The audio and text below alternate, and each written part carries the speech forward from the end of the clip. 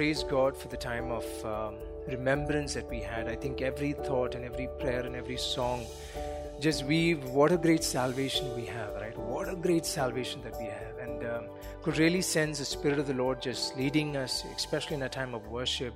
It would have been great to hear a few of us just give thanks in prayer, but we can give thanks to God for the time of remembrance today.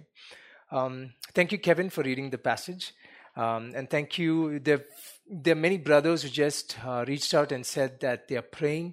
Thank you for praying for all of us who speak, because we can't speak in the flesh. We need the Spirit of the Lord to speak to us and through us, and that should change us and change us as a church. So thank you for reaching out. We've been looking into the book of Luke.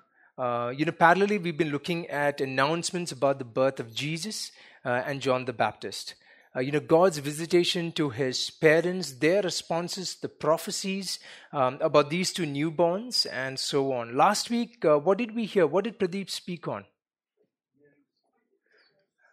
The first row hears all of it. Let's check after the pillar. What did the answer has come, but what did Mary speak about? Oh, what did Pradeep speak about? There goes the clue. There goes the clue. What did Pradeep speak about? Yeah, the Song of Mary, right? And about how she glorifies and gives thanks to God about the birth of the Messiah. And, just a few weeks back, I think 3 weeks back, Brother Jerry spoke about the announcement that came to Elizabeth about John the Baptist. And today I would be just continuing from that passage that Jerry spoke. So there would be a bit of gap, but just make sure that we are connected to the events that happened. To help you recollect, I'll just mention a few background events that happened. Luke records in Luke 1 verses 5 that there was a priest in Jerusalem, and he had married the daughter of a priest, and her name was Elizabeth. This priest's name was what? Zechariah. Okay? And it was a rare and a wonderful thing for a priest, to be married in a priestly home.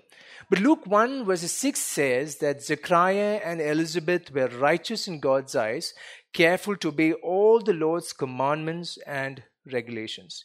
Just imagine their wedding. They're so happy, right? One of a lifetime opportunity for a priestly couple to come together. And many of them would have congratulated them, right?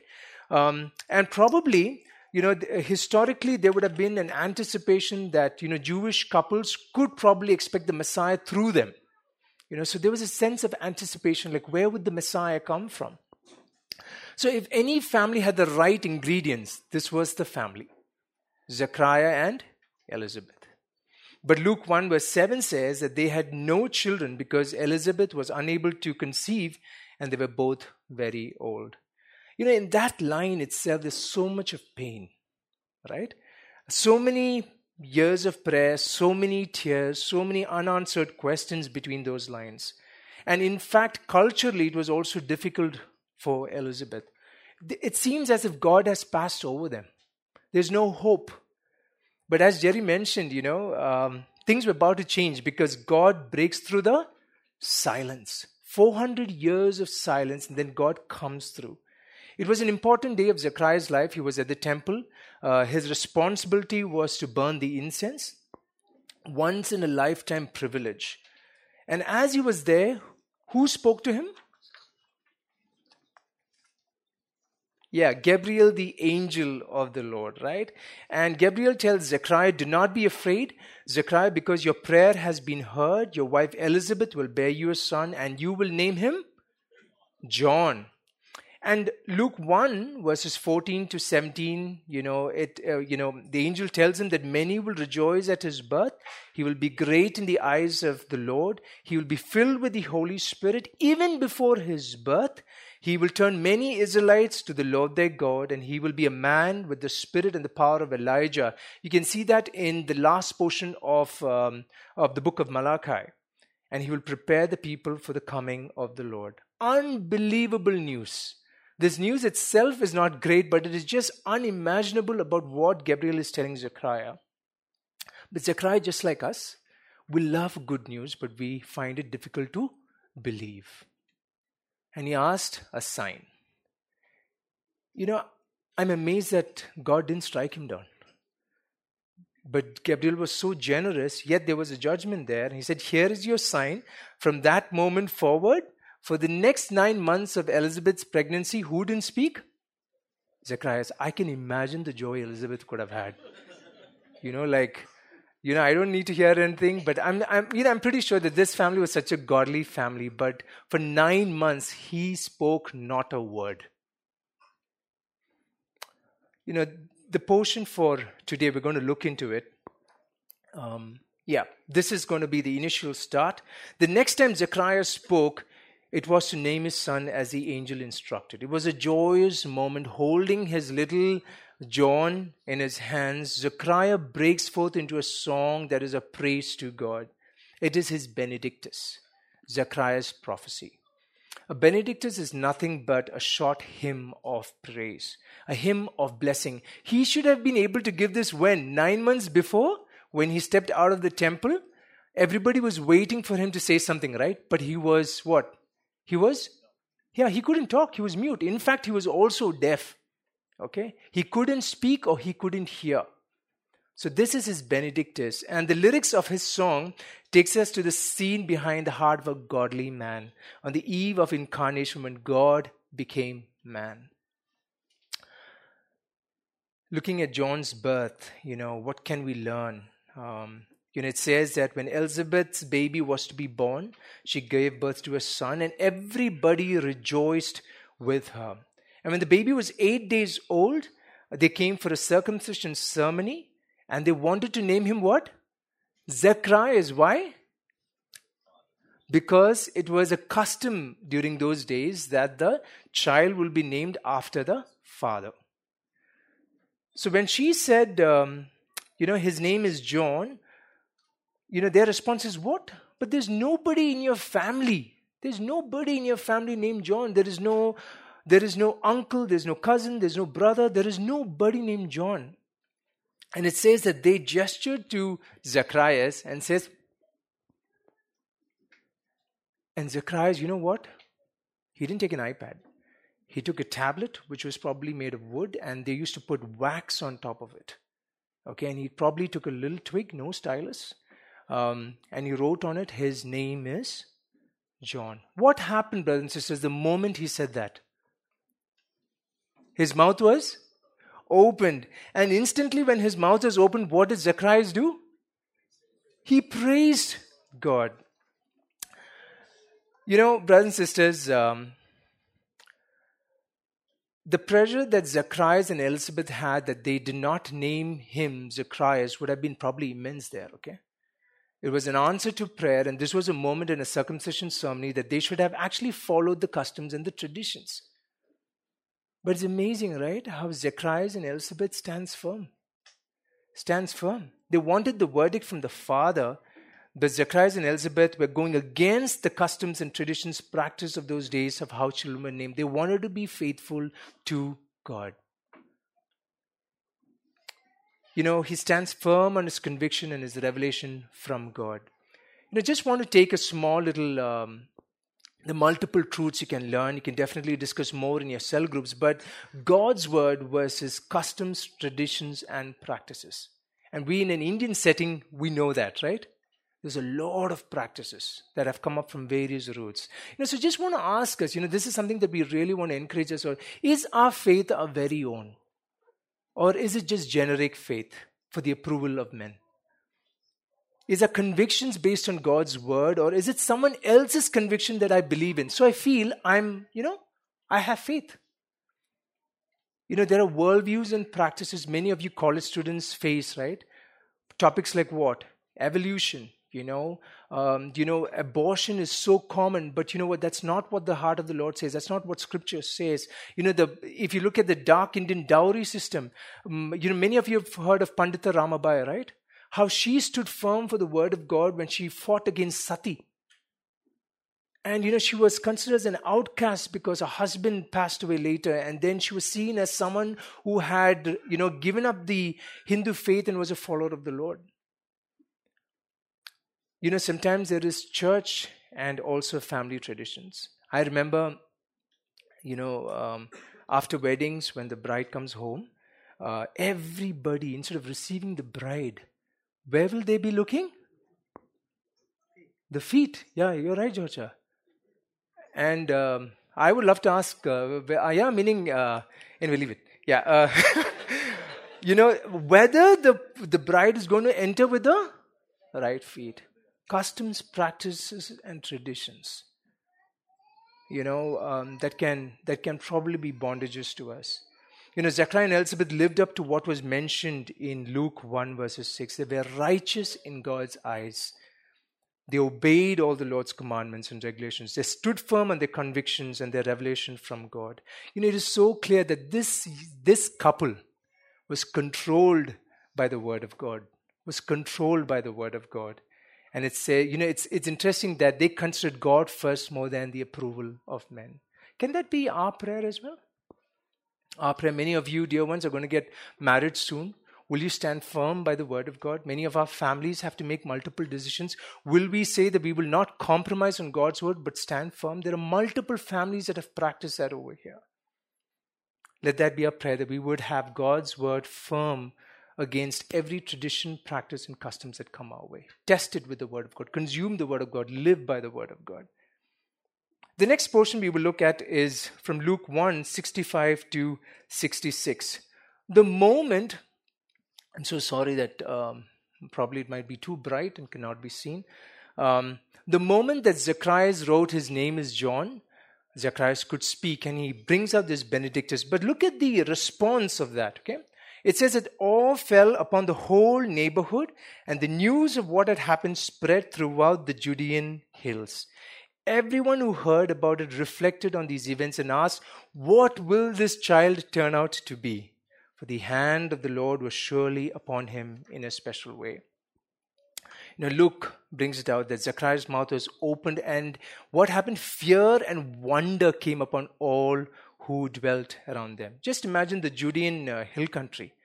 They would have been saying that, did you hear that Elizabeth has conceived? Did you know that at that point of time at the temple that Zacharias saw a vision? He couldn't talk. And after 9 months, when we wanted to encourage them, we wanted to be with them and name him, after his father, he said that his name is John and his mouth opened. Definitely there is who at work? God at work. 400 years of silence. And then the Judean hill country is buzzing with what? Probably the presence and the experience of that God is visiting his people. And then out of their amazement, right, they ask this question, what kind of child will this be? Is this going to be the Messiah? Who is this child? And it says, for the hand of the Lord was surely upon him in a special way. And brothers and sisters, church, just want to encourage us that, we who are born-again believers have what dwelling within us? The triune God, the Holy Spirit, right? Are we a church that is filled with the Holy Spirit, giving hope to others? Romans 15 verse 13 says, I pray that God, the source of hope, will fill you completely with joy and peace because you trust in Him. Then you will overflow with confident hope through the power of the Holy Spirit. When people observed John, he was not John the Baptist, but he observed John, probably they felt that God had visited them. Probably they saw that the hand of God was upon him, just like how the gracious hand of God was upon Ezra, on Nehemiah, on Daniel, on Joseph, and many of them. They knew that this boy could probably be special. The Spirit of God was upon John. It was with him the day he was born. The Spirit of the Lord was with him before he was born. It was with him, it made him leap in his mother's womb. It was with him when he went to Jordan River to baptize and call Israel to repentance. It was with him when he was in prison and later on he was martyred. John lived a life that is so filled with the Spirit of God that he was willing and ready to be the forerunner of Jesus Christ. Not only Zacharias and Elizabeth were godly and truly followed God, but even John followed his parents well. He was also a man filled with the Spirit of God. What a godly family. Families, we just want to encourage you, have godly ambitions for your families. Lead your families in a way that God would approve of. What a family to emulate, right? Zacharias and Elizabeth. Is our faith and our life led by God's Spirit, giving hope to others? Moving to the central part of the message, Zacharias Benedictus, and we're going to look at it, and this is about the Messiah. Thank you, Georgie. And I'm just going to highlight a few things that Zechariah sings about, okay, in his first part. It says that God has visited and redeemed his people. He has sent us a mighty Savior. Horn of salvation is mentioned in another translation. Horn of salvation from the royal line of his servant David, just as he promised through his holy prophets. Now we will be saved from our enemies. Zechariah prophesies that God remembers his sacred covenant and the oath that he made to his ancestor Abraham. He has rescued us from our enemies so we can serve God without fear, in holiness and in righteousness. The main theme of Zacharias Benedictus is what? Salvation. He's a hope for Israel and the hope for mankind, salvation.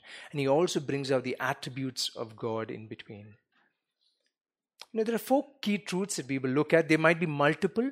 Please, when during your cell groups, if there's any one of you not attending cell groups, the older members and the new members, we encourage you to connect with your cell group, sit with your group and study together God's word and enjoy community. You can find out multiple truths, but I'm just going to point out 4. The first one is the divine visitation and the redemption of mankind. And Zechariah brings this out.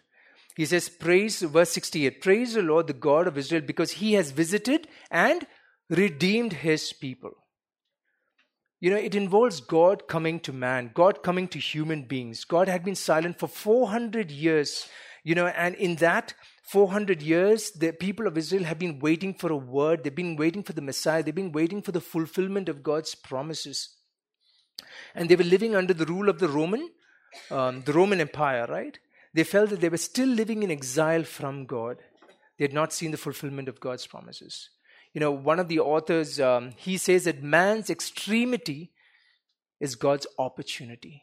When man sees there's no hope, and that's when God steps in.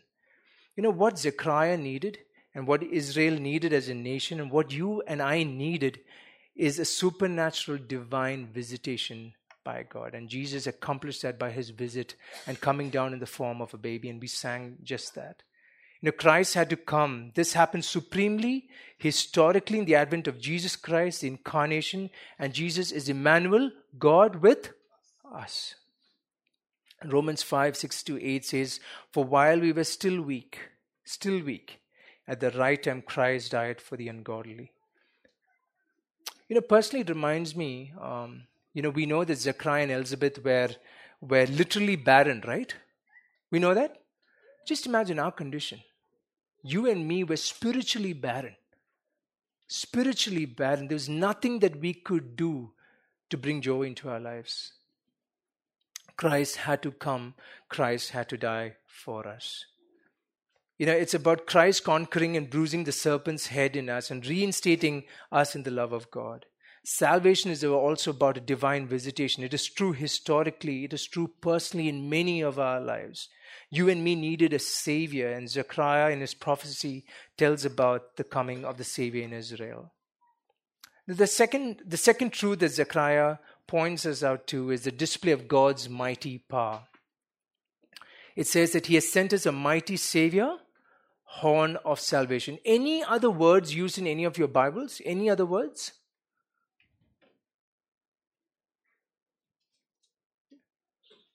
Mighty Savior. Any one of you not opening your Bibles, I encourage you to open your Bibles. It's a time to study God's Word.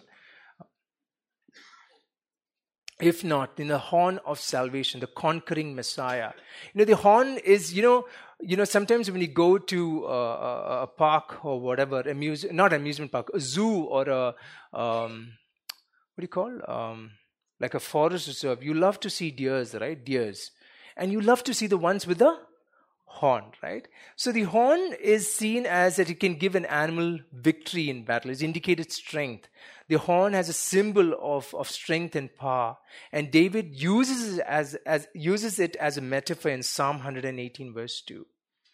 For Zechariah to mention about the display of God's mighty power, he personally has experienced it. When did he experience it? In the temple, when he was burning the incense. But what he's calling out is about the coming Messiah, because he already knows that Elizabeth's cousin Mary is carrying a child, and it was supernatural conception. She had conceived by the Holy Spirit. She has conceived the Christ child. She is bearing the Messiah. Brothers and sisters in church, just want to encourage us that God displays his power through the means of human weakness. In the last 2-3 weeks, we've been hearing it constantly. That's the story of incarnation. And it is a story of crucifixion as well, where God's greatest demonstration of God's grace and redemption in all the history is seen on the cross. And Tobin took us through even the suffering that happened on the cross, right?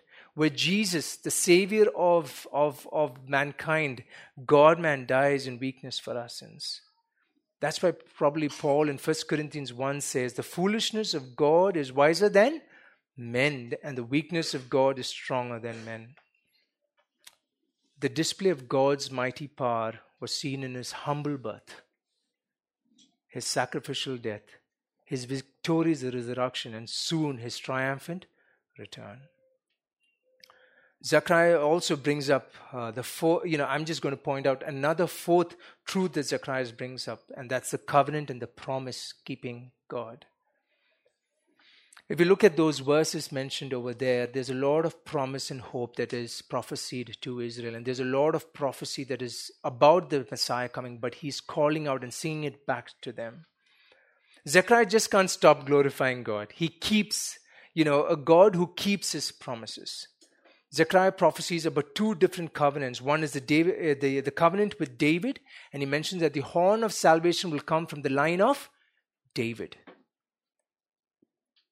The other covenant that he mentions about is the Abrahamic covenant, the covenant to Abraham that God swore to him, that all the nations will be blessed through you. For us as New Testament believers, if you look at the Abrahamic covenant, God has fulfilled that with the coming of the Lord Jesus through that line. And we have the joy of experiencing this Messiah that has come for each one of us. And many of us here have accepted him as our personal Savior. And many of you are still seeking him out, and we hope that you will find him soon. Christ's life, death, and resurrection forges a new covenant. And Sujay touched on that today with born-again believers, Hebrews 9:13-15. This is a common portion that we read. For if the blood of goats and bulls and the sprinkling of defiled persons with the ashes of heifers sanctify for the purification of the flesh, how much more with the blood of Christ, who through the eternal Spirit offered himself without blemish to God, purifying conscience from dead works to serving the living God. And verse 15 says, therefore he is the mediator of the new covenant, so that all those who are called may receive the promised eternal inheritance. Brothers and sisters, the new covenant is a promise that God makes with mankind, that he will forgive sins and restore communion with those whose hearts believe in his Son, Jesus Christ. And as we had taken part from the bread and the wine, it's an effect of the new covenant that Christ made with us. He defeated death by his resurrection and restored life for each one of us who believed in him. I just want to encourage you all that we have a God who remembers his covenant. We have a God who fulfills his promises. We have a God who remembers and will fulfill the oaths that he has made. No one can contend.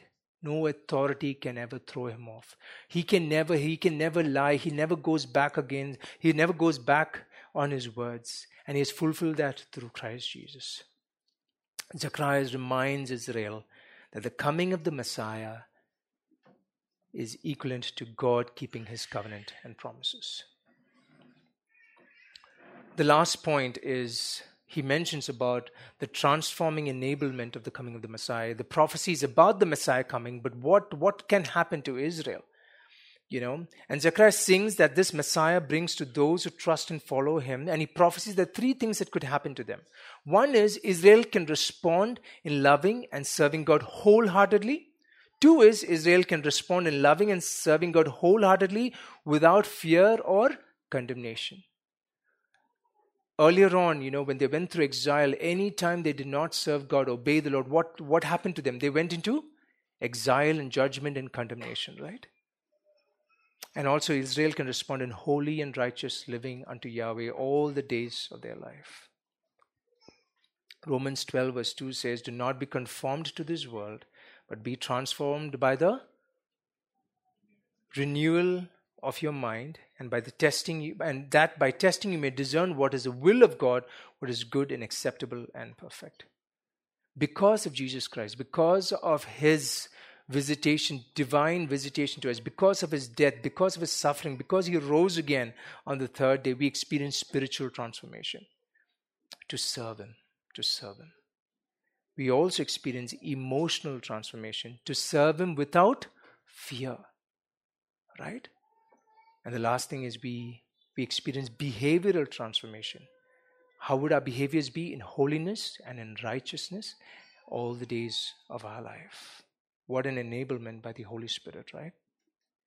Let me tell you an incident, a real life incident that I had read in a book by a brother called David Roper. David Roper, Words of Wisdom from Scripture. And from his life, he writes in a book called Teach Me to Number My Days. In fact, when Stephen came this time, Stephen got me the book. So, Stephen, thank you for ministering to me, and I just wanted to bring this out to us. This Roper family one day, when in the evening, when they were sitting in their house, suddenly they heard desperate tweeting. Okay, it's not not on Twitter or anything, but desperate bird tweets that is happening outside in their backyard. And the Roper family immediately went out, and in the darkness they were looking, and then they saw their robin. Okay, their robin is a bird. Okay, that's the robin. Their robin had 4 little hatchlings. The robin was there, and the robin was just frantic, flying over, feathers going all over. And they started to see what is the issue, and they could see in the darkness that there was a street cat that was slowly moving towards the nest. So the Roper family came to the rescue of their robin, and they came and they shooed away, they clapped, and they did all the stuff, and the cat just ran away. It stood firm for some time, but it ran away. Brothers and sisters, just imagine, okay? What could have the robin been thinking of the entire event? If she could talk, what could she have said about the event?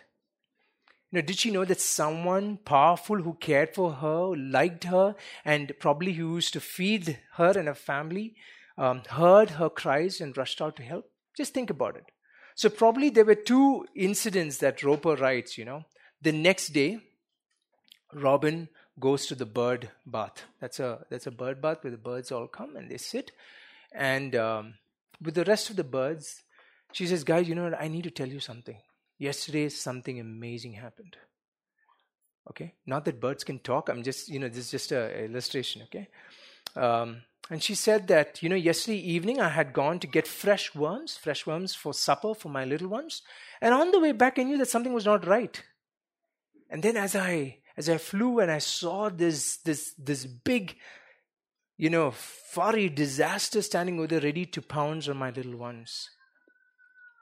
And then I knew, Robin, it's time for action. Okay? And I said that I started to stop. In midair, I stopped and I started to think about assertiveness, self-defense, and all the things that I have seen. And I went dive bombing and started to peck on this thing called disaster. And I tried all that I can. I was losing ground, but I fought. I am Robin. Okay? And I did all that I can. And guess what? The cat ran away. And when I turned back, there was a crowd behind me just clapping. Wow, great job. Look at that bird's amazing feat of bravery over here. And the robin stood over there and said, man, I am something. Or, I got a catch, okay. Or, the robin goes to the bird bath and says, guys, I need to tell you something. says, yesterday when I went in the evening, I wanted to catch worms for my little ones, and I came back and I saw this thing called disaster standing over there, slowly getting closer towards my nest. I thought I could do something, and I felt that I could probably try to attack this big trouble over here. And I went dive bombing and started to peck, but the cat didn't move. It was larger and bigger than me. With my heart in my throat, I knew I had to do something. So I could see that I was losing ground. I was in no match for this enemy. I knew that not only me, but my little ones would be consumed. But I knew I had to do something. I remembered someone who owned the bush where I had my nest. I knew that he smiled at me and was delighted with my new family. I knew he was big, much bigger than the creature named a disaster. So I did the right thing. I cried for help. I called out for help. And you know what? He answered my cry and he rushed to help me. He knew what to do and how best to protect me. I'm glad I recognized I needed help and called. Now I know even more that this someone, this owner of mine, cares for me and is there for me. Brothers and sisters, which is the truth? The first or the second? Everybody agrees the second? Yeah. Dear ones, brothers and sisters, if there's any one of you sitting here who don't know Jesus, you have no control over your life. You have no control over your life. God watches over you and me, and He's in control. Jeremiah 33 verse 3 says, "Call to me and I'll answer you and tell you the great and unsearchable things you do not know." Ephesians 1, 7-8 says that we thank God for His loving favor towards us. He gave this loving favor to us through His much-loved Son. Because of the blood of Jesus Christ, we are bought and made free from the punishment of sin, and because of His blood, our sins are forgiven. You and me needed Jesus and needs Jesus. His visitation to earth was for you and me, to be born, to die for our sin. He paid the penalty of our sins and is willing to accept us back. And you might think, I've sinned so much. Nobody knows about my sin. 1 John 1:9 says, if we tell Him our sins, He is faithful. Amen. He is faithful and we can depend on Him to forgive us for our sins. And He will make our lives clean from all sin. What a Savior we have, right? What a Savior we have. Concluding, coming to the last part about the prophecy and about the Benedictus. Zechariah sings about John's ministry. He first sings about the Messiah. Now he talks to his little son in his arms. But before that, I'd just like to mention something that Zechariah mentions about Jesus. He says, verse 78, because of God's tender mercies, the morning light, the day spring from on high, the rising sun from heaven is about to break on us.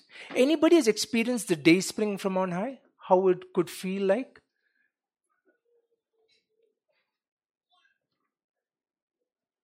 When you some of our dear ones love to drive, right?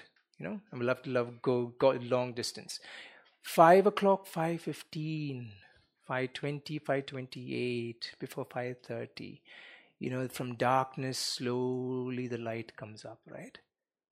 And we find that so assuring, right, when we drive, that the morning light breaks upon us. There's no more darkness, but we're entering into light. That is how the day spring can be in simple terms explained by me. Maybe there might be much more deeper things, but Zechariah's solo has a final burst, and in that he says that he calls this the dawn of heavenly sunlight, day spring from on high, and it breaks into the horizon of a dark world. The coming of Jesus is just like that.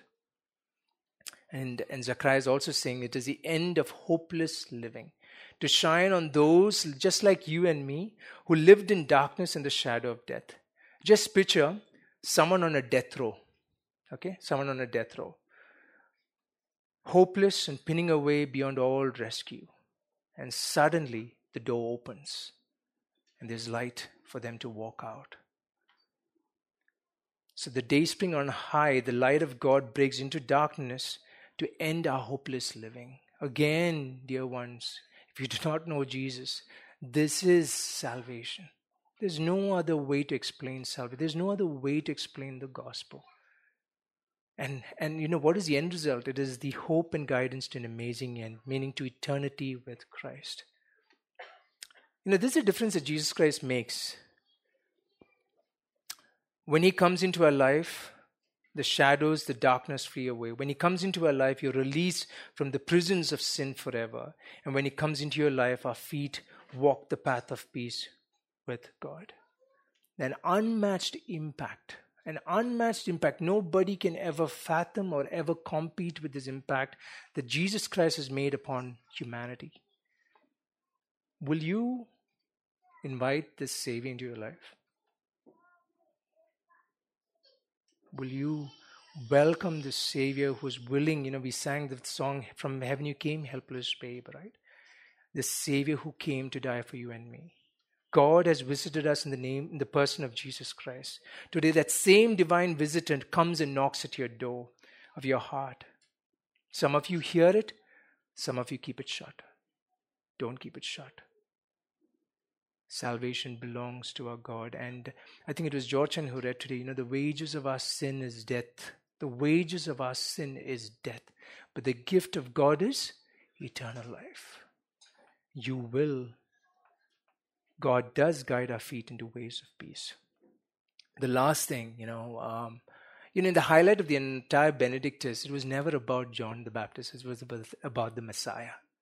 It was about the Messiah. Georgie, the next slide, Georgie. And then he talks about his son, the divine call, and he gives a charge for John's ministry. I'm not going to go through all the verses because of the lack of time here, but we will look at Isaiah 40 verse 4. It says, "A voice of one calling, prepare the way for the Lord in the wilderness, make a straight highway for our God in the desert." This is John the Baptist's ministry description. Okay? "Every valley shall be lifted, and every mountain and hill made low. The uneven ground will be made smooth, and the rugged land a plain." John 1 verse 23 says, "I am the voice of one crying out in the wilderness, make straight the way of the Lord," as the prophet Isaiah said. Jesus commends him later in Matthew 11 verses 11 to 16. Under the inspiration of the Holy Spirit, Zechariah prophesies that his son will fulfill the Old Testament prophecy. Zechariah makes it clear that John is called the prophet and not the Messiah. He's very clear about that. And it's true, right? In all of John's life, he preached what? Repentance and baptism for the remission of sins. John pointed people to Christ, and he wasn't afraid to talk about turning from sin, hell, and God's wrath. He was bold, he was faithful and obedient as a true prophet of God. And I love this statement that he makes in his life. John 3:30, I pray that would be our prayer. He says, "Therefore, this joy of mine is now complete. He must increase and I must decrease. He must increase and I must decrease." Is that our prayer? I'm asking the same question to myself. Is that my prayer? I just want to give a small illustration. This illustration is not mine. It's from a series that many of us have seen called Bio. And in that, Brother Chip Ingram brings out the Word of God in a different way, and I just want to use his analogy. Keep John the Baptist's theme in prayer, that Christ would increase and I would decrease. This is your church. This is your church. This is the Lord's church, and we're members of this church, right? And we've been sharing with you as elders that we have a desire to plant churches, right? And it's coming soon. It's not like it's going to be 100 years away. It's going to be coming soon. How can you and me be available for this church plant? How can you and me be passionate that this is what the mandate is for the church? This is, by the way, don't to be caught up too much about the brand. This is something Morris has sourced out for me. Thank you, Morris. Look at this cup.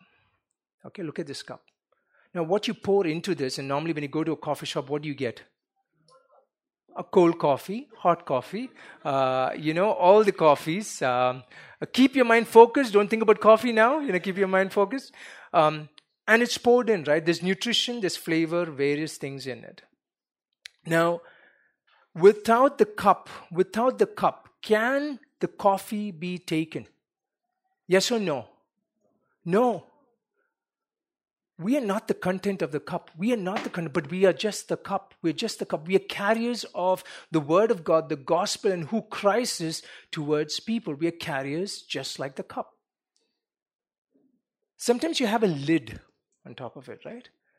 And what does the lid do? It keeps the heat, it keeps the nutrition, and you can take short sips and you can enjoy it, right? Sometimes are we willing to be that for many of our dear ones who want to study God's Word? There's opportunities to serve with Sunday school, opportunities to serve with cell groups, opportunities to help out with the setup team. Are we willing to be there where, just the love of Christ can be experienced? Are we willing to invest into each other and teach God's Word? Every sip there is nutrition, there is goodness of who Christ is. Then you have a sleeve. Sometimes God wants us to take the heat from those who are holding the cup. The sleeve also steadies the cup, right? Without the sleeve, everybody could just get burned, and sometimes our responsibility is to be there in whatever ways possible. I just want to acknowledge our music team and, all the teams, but I'm just saying of what you do daily is to enable the filling of this cup to be made known to everybody around, and including the setup teams, the Sunday school team, multiple of you. But there are times when things get messy, and God calls us to clean someone's mess. And we clean it for whom? We clean it for the Lord. Can we have that prayer that John the Baptist had? We are not the message, brothers and sisters. We are not the message. We're just messengers. We're just carriers of the gospel. Can we be that? Can we be that in this church? There are so many dear ones I've seen who are new today. Can we go speak with them? If there's anyone that you feel that you want to take out for a meal, take them out. Let Christ be seen through your life. Let you proclaim the gospel through this. Do our actions reflect the same in our families, in our neighborhood, in our workspaces, our college, our church, in the ministry God has enabled us for?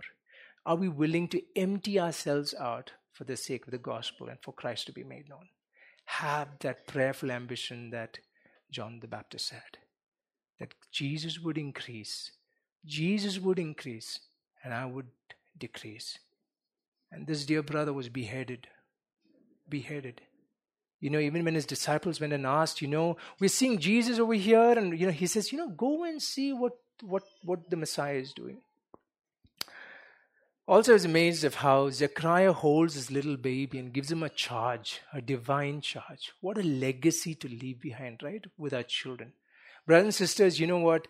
Our kids are not going to, the legacy is not we leave properties with them or our investments or our stocks or our bitcoins, and that is not what our kids want. They need a godly legacy. Can we pray? Many of you who are praying for children, pray that you would leave a godly legacy with them. Pray that you would leave a godly legacy with them. Zacharias and Elizabeth had only probably few years with John the Baptist. But they invested into this man, to this young boy. Because later on we know that he went into the wilderness. If anybody know what he was doing in the wilderness, please read history. They say probably he was in the Qumran caves. We do not know. But this brother had a vision and a mission to be the forerunner of the Lord Jesus Christ. He lived up to that. Closing. Just think about it. Okay, just think about it. And I request all of you to just close your eyes. In your cell groups, discuss further. There'll be multiple truths. The Word of God comes fresh every morning. Every morning. Do we stand by God's Word? God's Word? Do our kids see that their parents stand by God's Word? Or, standing by God's Word versus customs, traditions, and practices. Is our faith and convictions generic, or is it personal, our very own? Do we aspire to live spirit-filled lives, giving hope to others. That our lives, CBF members' life, is like a salt and light in a community that needs Christ. Also, we looked into it today that God is our salvation, the day spring from on high, His divine visitation, His mighty redeeming power, His covenants and promises, and His transforming enablement for us spiritually, emotionally, and in our behaviors. What a generous, generous God we have. What's our response? And lastly, the second last is, what is our personal prayer and our prayerful ambition? Let it be that He must increase, Christ would increase, and I must decrease. How can we serve the church in whatever capacity we? How can we be involved even in the planting desires that the church has? And lastly, whether you're single, whether you're married, whether you're aged or young, let this be our prayer, that we would leave a godly legacy just like Zechariah and Elizabeth did to John. Let's pray. Lord Jesus Christ, we want to thank you. Thank you that you visited us, that you redeemed us. Lord, your mercy is more than what our sins could even weigh, Lord. We thank you for coming in the form of a baby. We thank you, Lord, for living a life on this earth. Thank you for seeing each one of us. Even before the foundation of this world was set, you saw us. You saw us. You knew exactly how sinful we were. And yet you accepted us, Lord. You're truly the day spring from on high in our lives, Lord. You're the horn of our salvation. There is none like you. And we want to thank you that soon, Lord, in your return, Lord, that you're going to lead our paths into paths of peace to be with you for eternity. Lord Jesus, by your Spirit we pray as a church, if there's any one of our dear ones who do not know you, that you would knock on their doors and they would open the doors of their heart towards you, Lord. That salvation would enter their home.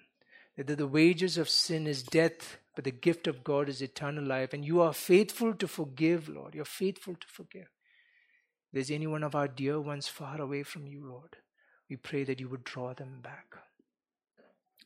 Thank you for the life of Zechariah and Elizabeth. We've got so much to learn from this godly family, Lord. Thank you for the life of John the Baptist and the mandate and the charge that was upon him, Lord.